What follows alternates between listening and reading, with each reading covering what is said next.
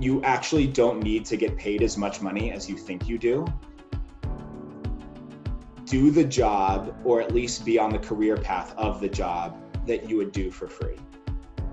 And I got just as much enjoyment from getting paid $24,000 as a specialist doing push-ups in Fort Benning, Georgia, because I knew it was on the path to where I wanted to be, as I have from jobs where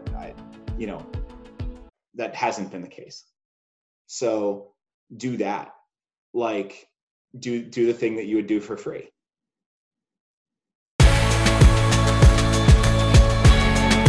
Welcome to the Driving Force podcast, everyone. I'm your host, Chase Rosa, a former private equity analyst turned performance coach to founder CEOs, and avid Brazilian Jiu-Jitsu and obstacle course race athlete.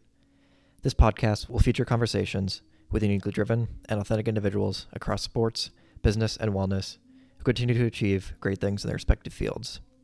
By presenting their stories, uncensored and uncut, I hope to inspire you to take a step back, look within, and evaluate your path and journey. Today's guest is Alex Harstrick. Alex is a principal at Shields Capital, where he leads investments in ambitious entrepreneurs looking to make positive disruption in the future of healthcare. Alex is very passionate about innovation and investment in healthcare and defense, two industries he has personal experience in. Prior to Shields Capital, he worked at Blue Cross Blue Shield, where he helped manage their multi-stage venture portfolio and develop their internal strategy function.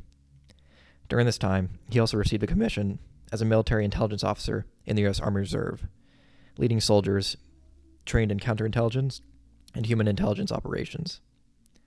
Upon his return from deployment on a special operations mission in the Middle East, Alex was then recruited to work at the Defense Innovation Unit. There, he worked on the human systems portfolio, where he focused on human performance and what was going on to the actual bodies of military personnel. I should also mention that in the weeks following our conversation, Alex secured a partnership with the CEO of Oura Ring to advise the company's expansion into the healthcare and defense markets. In this interview, we get into Alex's karate background, how the death of his mother shifted his reality and mindset, his college years, and the various jobs he's had over his career so far. And so, without further ado, my interview with Alex Harstrick. So let's start at the beginning here. Where did you grow up? I'm originally from Los Angeles, California, actually in a small suburb called Altadena, which is just above Pasadena. Okay. There, pretty much your whole childhood and kind of high school and all of that spent in LA? I would divide adolescence, I think, into two critical periods for me. One was my mother passed away when I was very young, and that was a pretty significant shift for me. Yeah. So up until the age of 10, I lived in Southern California. After that period, my dad was a consultant and moved around a lot. And so I would go visit him in Northern California, where he had kind of established his home base, but would spend a pretty significant amount of time in Los Angeles sort of with my brother. And then eventually I was able to get into a pretty prestigious prep school in the Bay Area. And I went to move there when I was about 13. And then sort of lived with my brother during that period. He eventually came up to the same school. And we sort of took care of each other during school. And then I went to college at Columbia University when I was 17. Okay. And if you don't mind me asking, how did your mother die? She had breast and ovarian cancer. She had originally beat it, and it came back. She went into remission, and then eventually it sort of came roaring back. And it was actually in a period, Chase, of about 3 days from where she was completely fine. And I remember visiting her in the hospital at Cedars-Sinai to the period where she would eventually pass away. An incredibly, impossibly fast period of time. Wow, I'm so sorry. It was awful. I would say it is of all the things that have happened to me, by far the worst thing that has ever happened to me. I think the problem was there is a sense of immortality when you're a child that makes being a child. Mm-hmm. And kids who lose parents, I think, lose that pretty quickly. I think in the long run, that may be a beneficial thing. In the short run, it's certainly a lot of suffering. Right. Yeah. And so I noticed that, look, from your background, that you served in the military as a intel officer. Did you grow up in a military family? Was that like a big part of growing up? No, actually. So my dad is a German immigrant, came to the United States, got his citizenship. My mother is second generation Greek. They spoke Greek at home. I think outside of the fact that my grandfather was an optometrist who also did a lot of work with the military, not really a military family at all. But coming from two effectively immigrant parents, they have a very profound appreciation for the United States, and I think service within the United States, and that was more of the broad compulsion to join. Interesting. And so when did that sort of interest really start to, I guess, grow in you? Well, so when I was going to the school in the Bay Area, it's a great school called Sacred Heart Prep. Our largest claim to fame outside of the fantastic alumni is the book $1 Billion Coach about Bill Campbell. The beginning scene takes place at Sacred Heart Prep. I think it's just an amazing aggregator of really fascinating people. I still have a lot of good friends from there. The institution, I think, though, skewed me towards more traditional barometers for going to good schools. So I originally wanted to go to West Point or the Naval Academy, and spent my junior summer doing these programs where you would go and you would, it's called service. I forget exactly what it's called, SLS, but basically you're a junior and you're playing cadet for about a week so you can kind of understand it. I absolutely loved it. And then I made the very intelligent decision that most 17-year-olds would make, which is I want to party during school and I want like a normal kind of college experience. And so walked away from West Point, went to Columbia, which was a fantastic institution, but at the time was a far cry away from being super passionate about the military, I would say. And honestly, Chase, like that whole thread basically came down to getting into a lot of different things that I felt I should do and not necessarily the things that I wanted to do. So right after school, I became a consultant. Nobody's ever going to argue with you if you become a consultant at a good firm. It was the job that I just figured I could tell everyone I did that job. Eventually I think consulting was not exactly what I wanted it to be. And so I did corporate strategy at Blue Cross Blue Shield, which again, I thought was sort of the logical extension of what I should do. Everyone in consulting is like, that's what you do. You come out and then you're an internal strategist, or you do one of these other jobs. I know you worked in private equity, for example, another really good exit point. I didn't have that same kind of understanding of all the different things in business. So I was very much going with the flow. And it basically came to a head when I was living in New Jersey doing corporate strategy. I saw people coming in and out of work. Blue Cross Blue Shield is a fantastic company. It definitely skews towards people, I think, who are going to be a lot more solid in their career and looking for a single place to work. And that simply was not the mindset that I had. And there was this sort of internal frustration that I had that I was not doing the things that I should be doing, or that I wanted to do, but rather the things that I felt were very easily explainable to other people.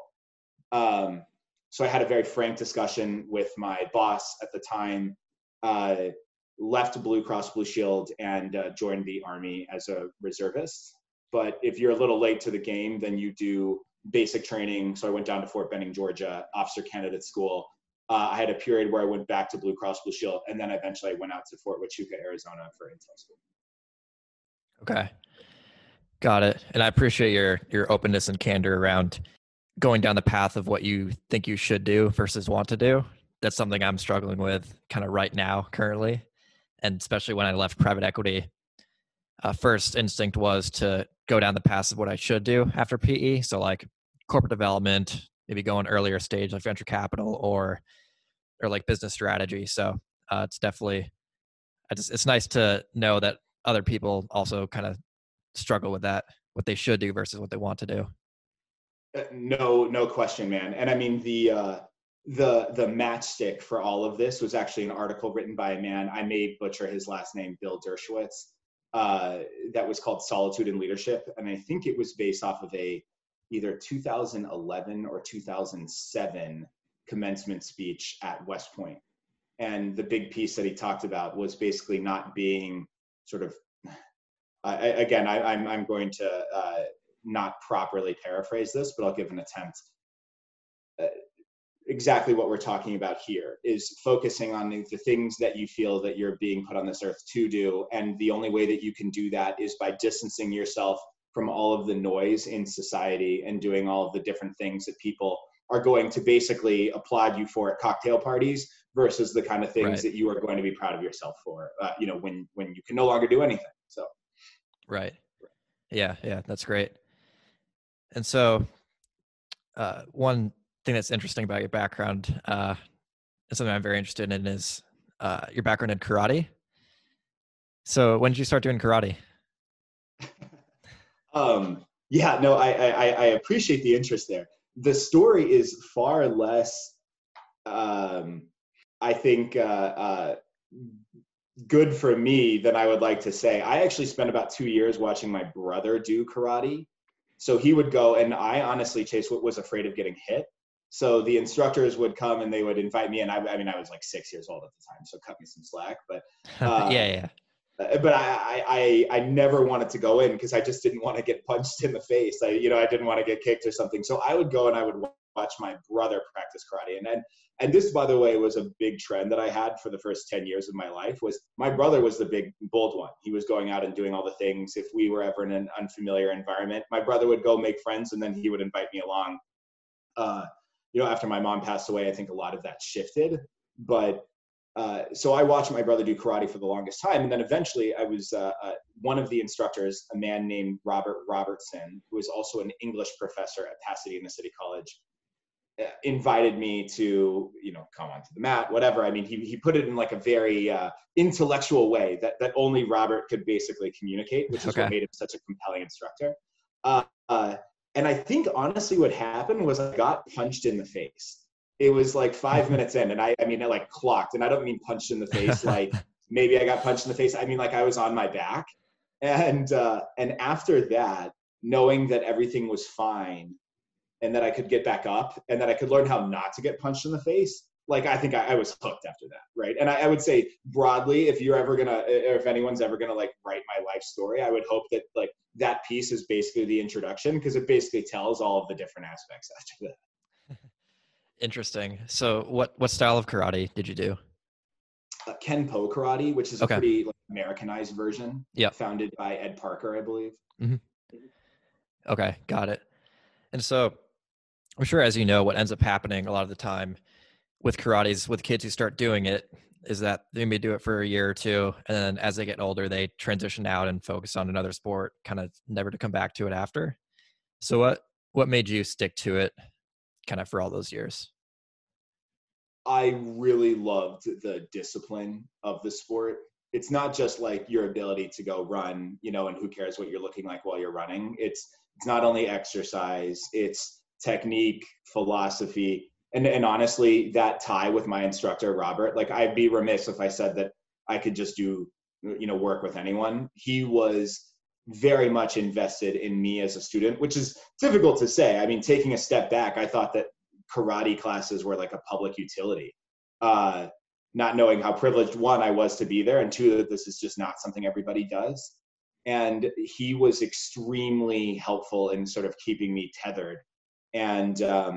And I think as I grew older, where a lot of instructors fail is that they're selling this product, which is karate, right? Which can be a little gimmicky. And he was really good at tailoring it towards basically like what I would need to see to remain compelled. And honestly, like I was very fortunate. I was sponsored by 2 companies when I was in high school to do karate. There's nothing better than getting paid to do the thing that you were basically paying to do or would do for free. Right. But Robert was really, really helpful in helping me kind of see the forest through the trees, that no matter what was happening, like this is really what we were focusing on. And it wasn't being good at karate, it was being a good person. And I think it's really important to have that kind of tie into anything that you're doing. Yeah, I would agree with that. So did you compete in both kata and sparring? Yeah, loosely so though. I don't know if I'm going to impress anyone, Jays, with just my abilities to do performance in the competitions, but certainly my desire to compete was strong. But ultimately, it's tough to go to all these things. Someone's got to drive you there. Like my dad was traveling around a lot. Like it became kind of a burden, and so eventually it was easier to do things that were more typical. So I fell into the like regular stuff that boys do in most boys do in high school, right? Football, Sure. track, all that stuff. So Right. What are some of and you might have alluded to this before, but some of the biggest lessons you learned or takeaways from practicing karate for all those years? That's a good question. I think the discipline part was probably the largest that I could say, without any argument for anyone else. I think the broader piece was anything worth doing is worth doing badly. And I'll explain that because it's a weird thing, but I would practice karate every morning when even as like a sixth grader, which now looking back at it, it didn't seem weird at the time. But if I saw a sixth grader sort of getting up and practicing karate at like early in the morning, I would probably be like, wow, that seems odd.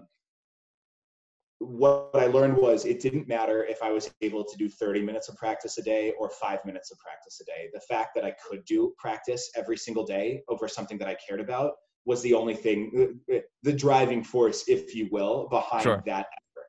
Like you should care enough to do anything. And that there was never in my mind that sort of excuse of like, well, I don't really want to do this. If I didn't want to do it for one day, then I shouldn't do it for any day.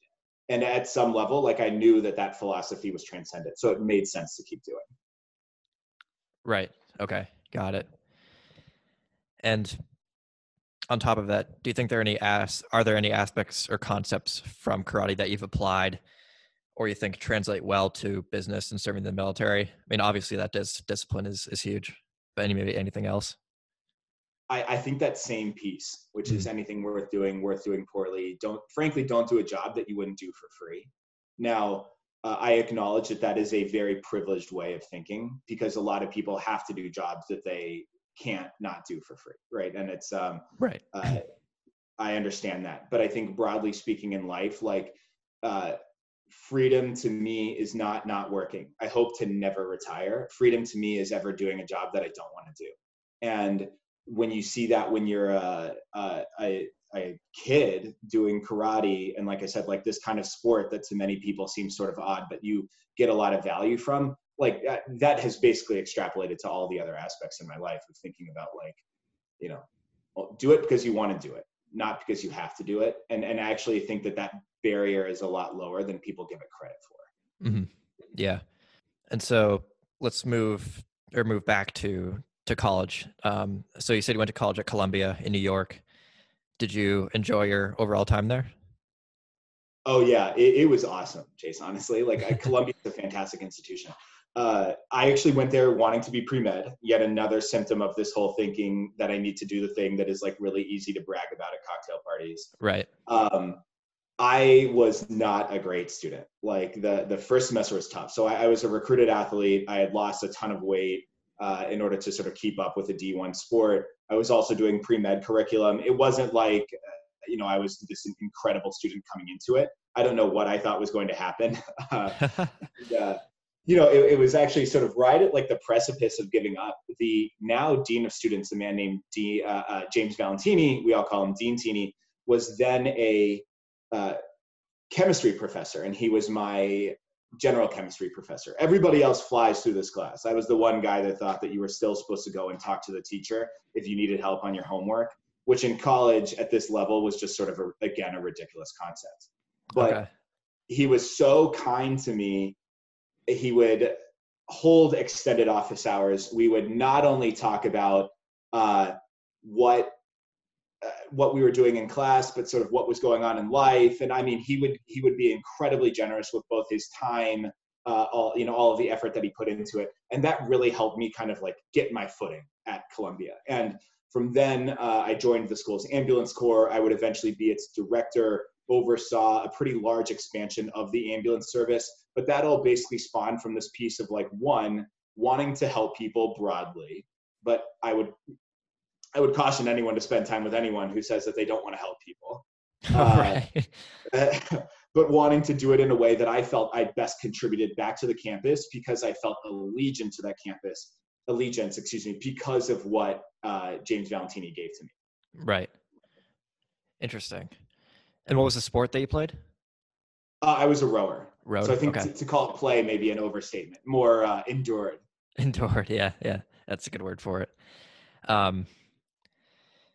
So on top of, studying at a really rigorous school, you're also involved in quite a bit outside of schoolwork, like working as the director at the emergency medical service, being on a Division I sports team, and some other extracurriculars. How did you manage it all? That's a good question. So I think that the best way to look at it is empirically and just based on like my GPA over when I was most involved in things and when I was least. When I was taking 23 credits, my GPA was pretty good. And I graduated early, which was a fortunate thing to have happen because it certainly saves a lot on tuition when you don't have to go to school. And but the second semester was sort of this coast semester. I took the minimum amount of requirements because I think that's all I was allowed to do it by that point. And I got my second worst GPA next to that sort of first transition semester where I had no idea what I was doing. And so I think that was like a pretty good life lesson that it pays to be busier. One of the things that my dad had told me during that time was, if you need something done, ask a busy person to do it. And it was much easier to prioritize 100 tasks than it was to prioritize 10, because there was always an excuse that there would be more time in the day to get those 10 done versus 100 where you have to be focused from minute one. And I thought that was another really good lesson from there. Mm-hmm. Yeah, that's interesting. Why do you think that worked for you? I think back to that piece about watching my mother pass away and understanding just the fact that life has a timer. Back to even practicing karate in the morning, that all happened after my mom passed away. That was all, I think that was integral to all of these other things that you see. That was really kind of like the origin. Mm-hmm. Yeah. And you majored in political science and Spanish. Is that right? Yes, that's right. What was your intention behind that double major? Political science was just kind of interesting because I think broadly speaking, I like politics, reading, but I wasn't really that into like fiction. So English was kind of out. I'm sure Columbia has another name for it that's not English because and then from the Spanish point of view, the master plan, Chase, was actually, I knew I was never going to cut it in pre-med at Columbia. Like the kids there are incredibly talented and they just had such a leg up from the scientific point of view. So I was going to finish out school. I was going to graduate early and then I was going to go into a post-bac pre-med program. And I was going to do something where I could be a little bit more focused on that. So I figured I wanted to work in Hispanic communities. So being better at Spanish was something really important. And coming from Los Angeles, That was just like a natural outgrowth because so many people were, Mexican American or from other like Latin American countries. Got it. But you end up doing consulting at Booz & Company. I mean, that's exactly it, right? Like, I think what I learned was like, I just wouldn't be that good of a doctor. I didn't know. I think the passion was more about wanting to sort of be in that position to like be into the decision maker, to kind of like be the guy who would have helped or the woman who would have helped my mom in that time when she was at her lowest. But I didn't stop to think like maybe I was never supposed to be that person. Maybe there was somewhere else along the line I could interject myself. I see. Okay.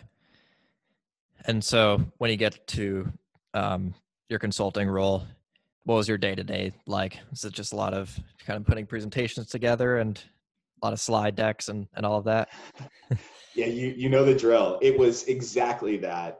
I think consulting is a great place to get started in your career, but again, I felt like a little behind the curve.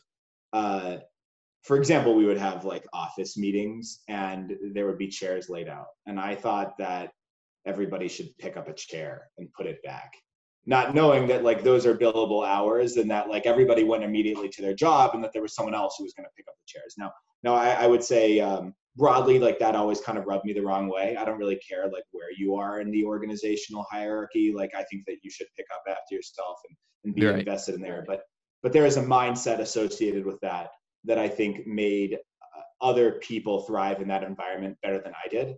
Mm-hmm. And the thing that I did not appreciate was that when you're consulting, you're in the situation that I saw, which by the way is one person's experience at one point in time at one firm, and is in probably no way indicative of everyone's experience at every firm.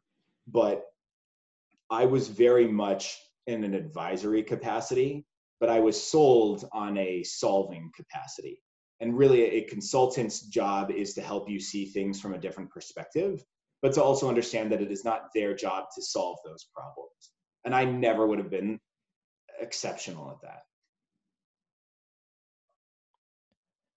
At the problem solving piece. At the strictly advisory capacity. Oh, okay. The other piece. Okay. Because if you're cut off at the point where it's like, okay, come on in and like do it, get your hands dirty, that always felt a little dissatisfying.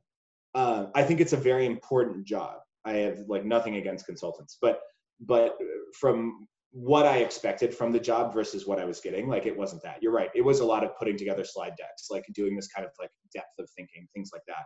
Again, right. Important work, not the work that I think I should have been doing. The work I was doing because nobody's going to say you're a screw up if you're working at a consulting firm. Right. And so after that, here's kind of the interesting jump that you take. So you join Blue Cross Blue Shield, and shortly thereafter, or maybe around the same time, you get commissioned as a military intelligence officer in the U.S. Army Reserve. Is that right? Yeah, I had to take sabbatical from Blue Cross Blue Shield in order to do that. So, okay. You know, that was invaluable. I worked at Blue Cross Blue Shield for about a year. It was the group I was in was a strategic initiatives group. We were at the founding of the organization, trying to figure out what it was that we were doing. But I mean, Chase, like at this point, I would have been 23? Yeah, I was 23, and like I said, like it was just sort of a different mind state to where I was.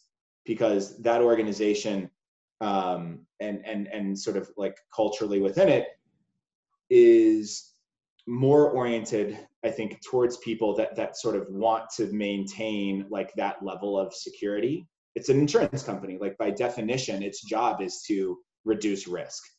And at 23, I just wanted to like throw myself through a wall to see what it felt like. Right. And so I had this conversation, like I said, with management there, who was largely supportive about my intent to join the Army Reserve. And then I went, and I remember day one of basic training. You go to first, you go into like a reception battalion. So it's like pre-basic training. They give you a uniform. They do all this stuff. And I remember when they shaved my head. And I was just standing in line of like a bunch of people, like no one who I had known before. No one was talking to each other. We're all sitting there, and it was like right out of of a movie. And I was like, oh my God, like what am I doing here? And it was there has not been a day, Chase, that I have put on a military uniform that was not an excellent day. I have loved every minute of being in the military. That's awesome. So I guess was your role as a military intelligence officer in the Army Reserve a daily commitment? No, it was really, I mean, so the reserves basically sells you on this concept of it being like once a month. But as an officer, your job is to be pretty involved. So I guess it is a daily commitment. I mean, but it's not like I have to be somewhere every day. I just need to be sort of present in my task every day. But that is a far cry from what you're doing in training. You are certainly not in those positions. Your job is to like mow the lawn, do push-ups, stand in line, make sure your rack is made. You're uniform is crisp, all of those things. And so I certainly don't want anyone to have any delusions of grandeur that, like, you go and you go to basic training and then right after that you're, Ike Eisenhower. Like there's a lot that happens between those two steps. Right.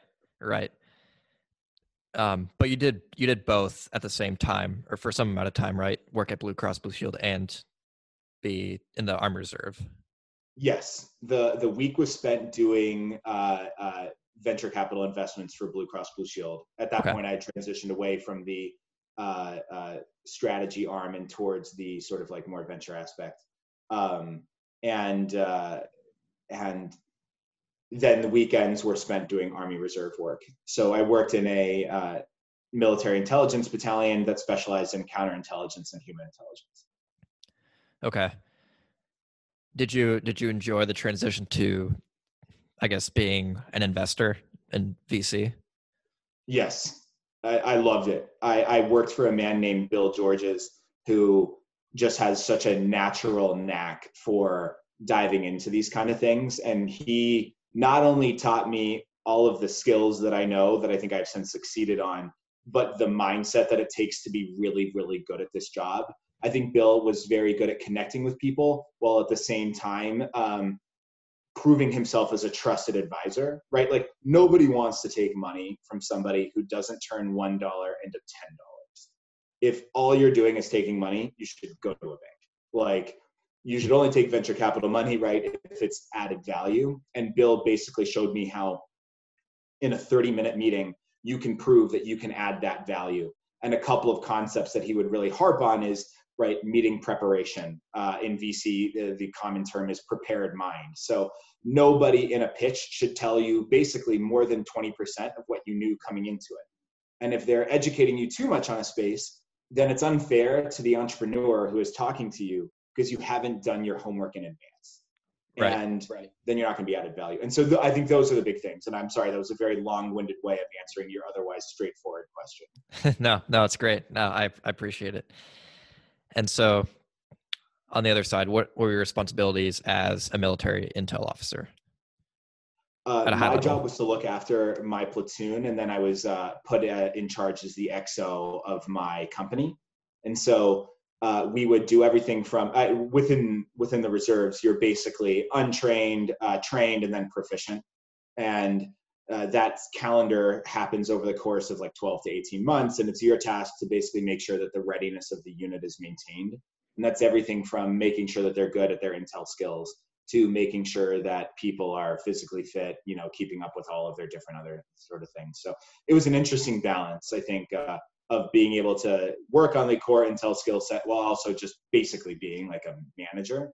And I love the job. It was really awesome. I had a great unit. Mm-hmm. And you also, during the time, you got deployed to the Middle East, right? Yes. In 2017, I deployed to originally Afghanistan, and then moved from Afghanistan with the same mission set to Iraq. How did that opportunity come about? I had pretty good performance when I was in intel school and was fortunate to get some looks from some people who were involved in aspects of the military that I found very interesting. And so we basically began a dialogue during that time. I was fortunate to be selected for, the unit and the skill set that I wanted to be a part of. And then, from then on, it was really more of like a preparation exercise. So, you do a bunch of things, like a bunch of pre-trainings, making sure you're ready for deployment. And that was interesting. Now my reserve job went from like, the more managerial stuff to like getting ready to go fight. So flew around the country to different sites to like make sure we're prepped. It was awesome, man. Yeah, that's great. And so was that experience at all like what you expected it to be? I have a fantastic spouse. My wife is awesome. And I thought it was going to be a lot harder than it was. And it wasn't as hard because she was incredibly supportive of me during that time. She galvanized a bunch of other people to be very supportive of me during that time. Deployment was fantastic. It's not without its hard days. Like you're doing hard stuff. Like you can imagine, I think there's definitely lonely times. There's sort of like kinetic aspects of it that are Fortunately, very different from regular life in the United States, but my Right. wife always kept me grounded. She was always available. She was always awesome. And I know it was a very difficult time for her. So I am certainly indebted to her for the amount of support she gave me to make that easy. Mm-hmm. Yeah. And so, what were your biggest takeaways from that whole experience? It's I think that there's a tacit element of teamwork, Chase, that goes beyond like when we say teamwork in the corporate world, we say like, I know what you're doing, and so I trust you. In the It's more like military, transparency. exactly, right. Like I saw your report, it was good. I trust, therefore I trust Chase. Like in the military, it is more like, I don't know what you're doing, but I trust you. And when you're on those teams and like when you're in some kind of like capacity where like there are these like very dangerous situations coming up, you don't have time to sit there and do the normal corporate rigmarole of kind of like, let's make sure that like I know everything and that we've like, you know, crossed our T's and put the right TPS report cover sheets on. I hope that Office Space reference wasn't lost on anyone. But it is more about like that mesh. And I think that's why when you see vets coming together and we're talking to each other, it's like you've reunited like old siblings, because there is so much unspoken in our trust of one another that is what makes the camaraderie real, is that the job only works if I absolutely trust you. Not because I am a better rifleman than you or a better corpsman or whatever, but because I know that you're the best rifleman or the best corpsman, or that even if you're not, you will do that job to the best of your abilities before you let it impact me. And I thought that was probably the biggest takeaway coming from that. Interesting. And do you think that concept of trust and teamwork can translate well to the corporate world in that environment? Yeah, definitely. I think that this is certainly like not an indictment of just regular like corporate environments, but I do think more often than not they fall into these sort of traps. Not more often than not, but often they will fall into that trap of this kind of like quasi team element that I think implies a false sense of camaraderie. I think though the best civilian teams operate in that exact same way, which is where like you have absolute autonomy and the job is for you to communicate intent on your role, because you're the closest to the information and you're able to act on that information. Overly hierarchical structures, which is what you see at a lot of these places, like that's where they fail, or I think places with perhaps too many controls that it just makes it impossible to operate. And I think that's where you incentivize these people to just kind of like go in, clock out, and they know that if Right. you do something wrong, it's worse than if you just don't do anything. Right. And so after that whole experience, you then joined the Defense Innovation Unit? Yeah. I would say like another piece, by the way, Chase, where I've been extremely lucky in my life is I've been able to recruit and maintain mentors pretty well. Okay. I've been extremely fortunate that these incredible mentors have been willing to do that, right? Like, I think that is the one piece where I'd say this is really more luck than skill. A man named Raj Shah and another one named Matt Goldman flew to Iraq when I was there. At the time, I was, trying to acquire this this piece of software for the unit that I was associated with because I thought that it would help us do our job better. These guys sort of caught wind of that entire effort, and I spoke to them. You know, we're all in civilian clothes. Nobody really knows who's who. It turns out they're both very senior ranking people within DoD.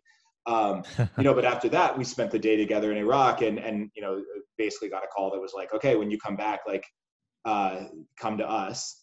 At the time, I had already applied to a bunch of business schools. I was lucky to get into Harvard. I knew I was going to go to Harvard. And so basically for the period between when I demobilized, which is what we call it in the reserves when we're coming back from deployment, to when I matriculated at HBS, I mean, literally till the day before HBS, I worked at the Defense Innovation Unit. And that was split between time out of the Pentagon and out of DIU headquarters in Mountain View, California. Interesting. And for the people listening, maybe provide a quick overview of what the DIU is. Yeah. DIU, basically defense procurement, has historically gone towards large prime contractors, names Lockheed, Boeing, et cetera.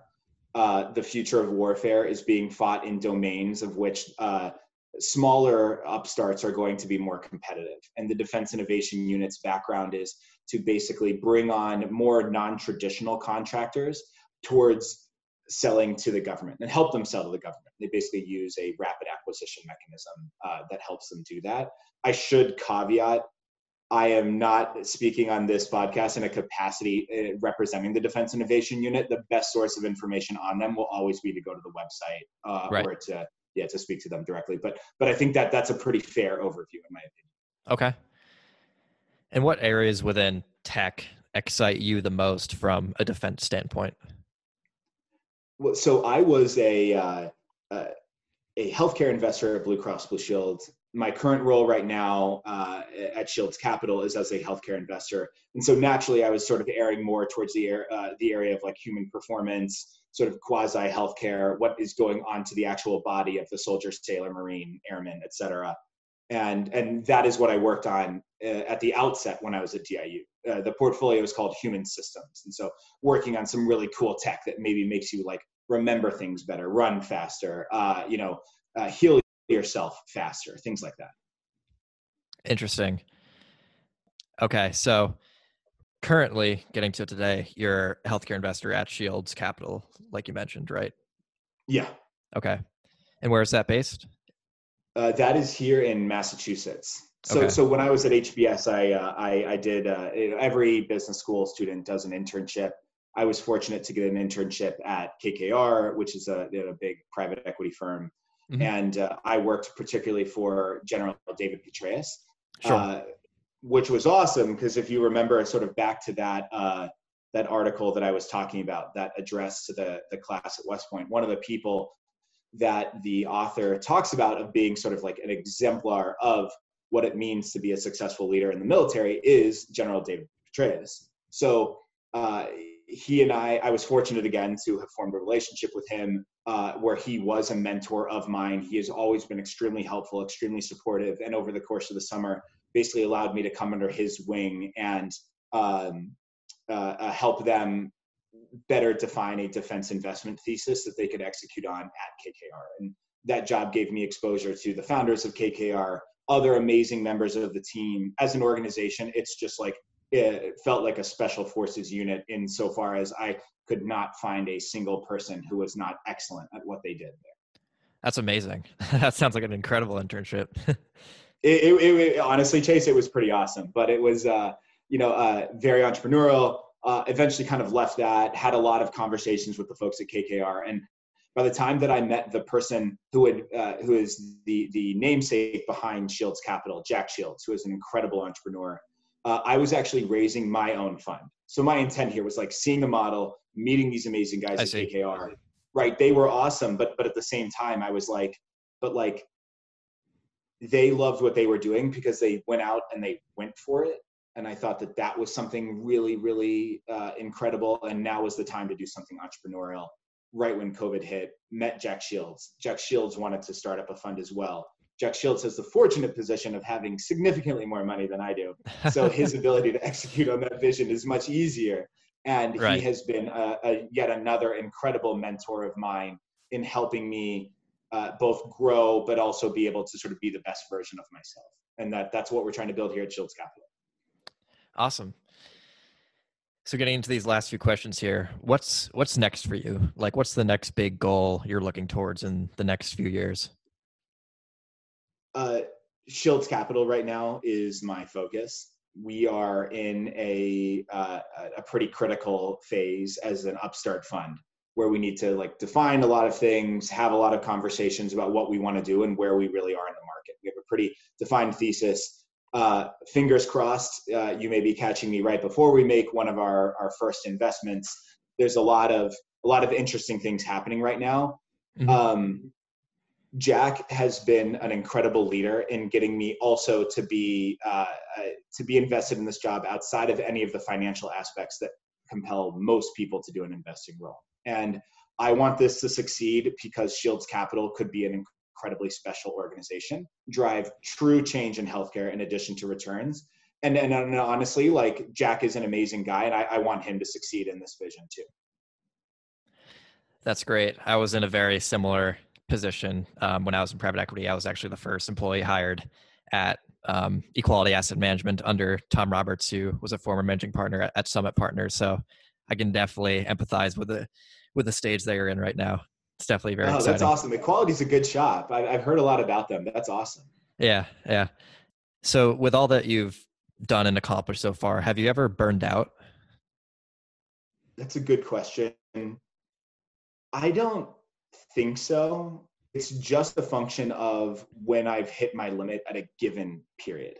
So I don't know if I'd call it burning out, right? Like if you spend a Saturday where you like unplug, you turn off your phone and it's like, look, I need to sleep in. And if you caught somebody at that period of time, you would be like, that dude's burnt out. Like he has been watching Tiger King for the last 8 hours. This is not the sign of a functioning member of society. But then the next day you could be waking up at 5:30 and kind of like getting rolling and being in your sort of your normal cadence. I would say that happens pretty frequently. There's often times that I need to withdraw and be sort of sitting by myself and just reflect. But I don't think I or really anybody else should be so self-critical as to say that is being burnt out. That's just sort of a natural aspect of needing to recharge.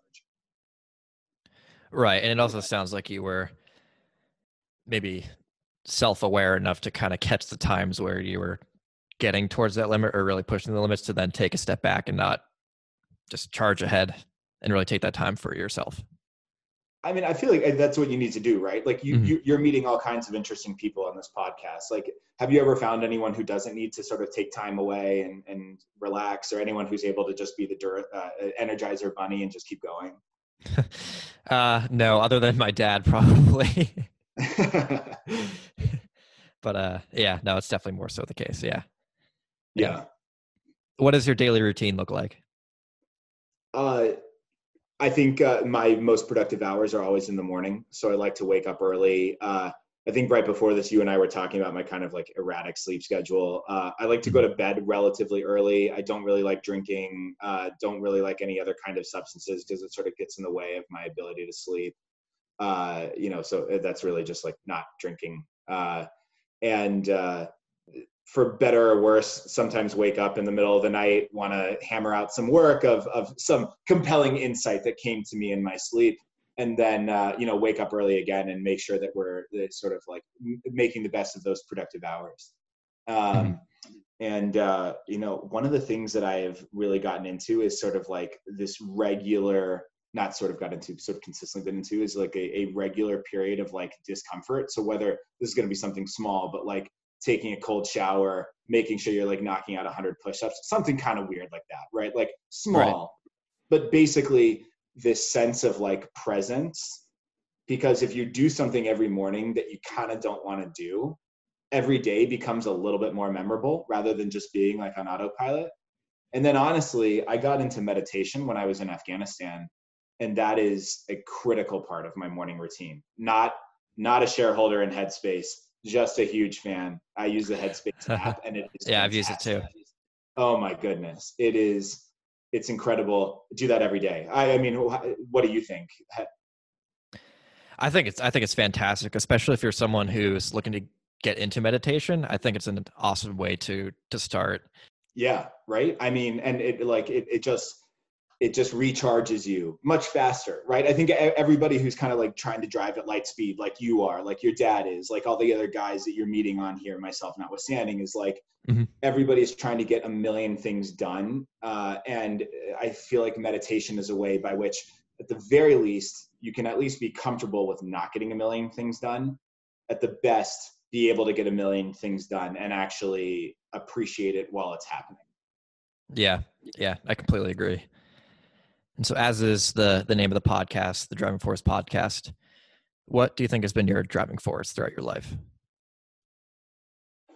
I should have done better preparation to have a pithier answer to that question and seen it coming. I would say the driving force behind my life is that I have been incredibly lucky to have an incredibly fortunate set of circumstances given to me. I have always had a team of people who support me. Right now I have a wonderful life, a wife. I would say my life is pretty great too. I'm very appreciative. I've had amazing mentors. I've had people who really, really care about me and who have helped me get to the next level. And my driving force is to make sure that that is all worth it for them. I don't want them to look and think that their time was wasted in helping support me and that something extraordinary didn't come of it. But I mean this with no false modesty. It takes a village. There was absolutely no element of anything that I did where somebody was not doing something thankless to help me be able to maintain that. And I am extremely appreciative.